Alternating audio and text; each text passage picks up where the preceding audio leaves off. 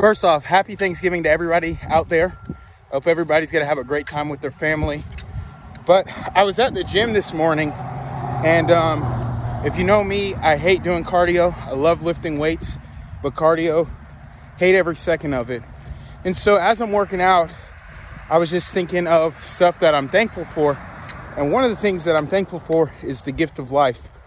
And as we know, the killers of Ahmaud Arbery got convicted yesterday, but I was just thinking that he was out there running, and right now his family and him would love the opportunity to go out and to do 2 miles, the 2.23 miles that he was doing when he got killed. And so I'm out here and I'm going to do 2.23 in honor of that. But it got me thinking that I think a lot of times in the media, everybody oftentimes tries to tell you what you don't have. And it's one of these things where today on Thanksgiving, I want everybody to really take a step back and really think about the things that we're thankful for.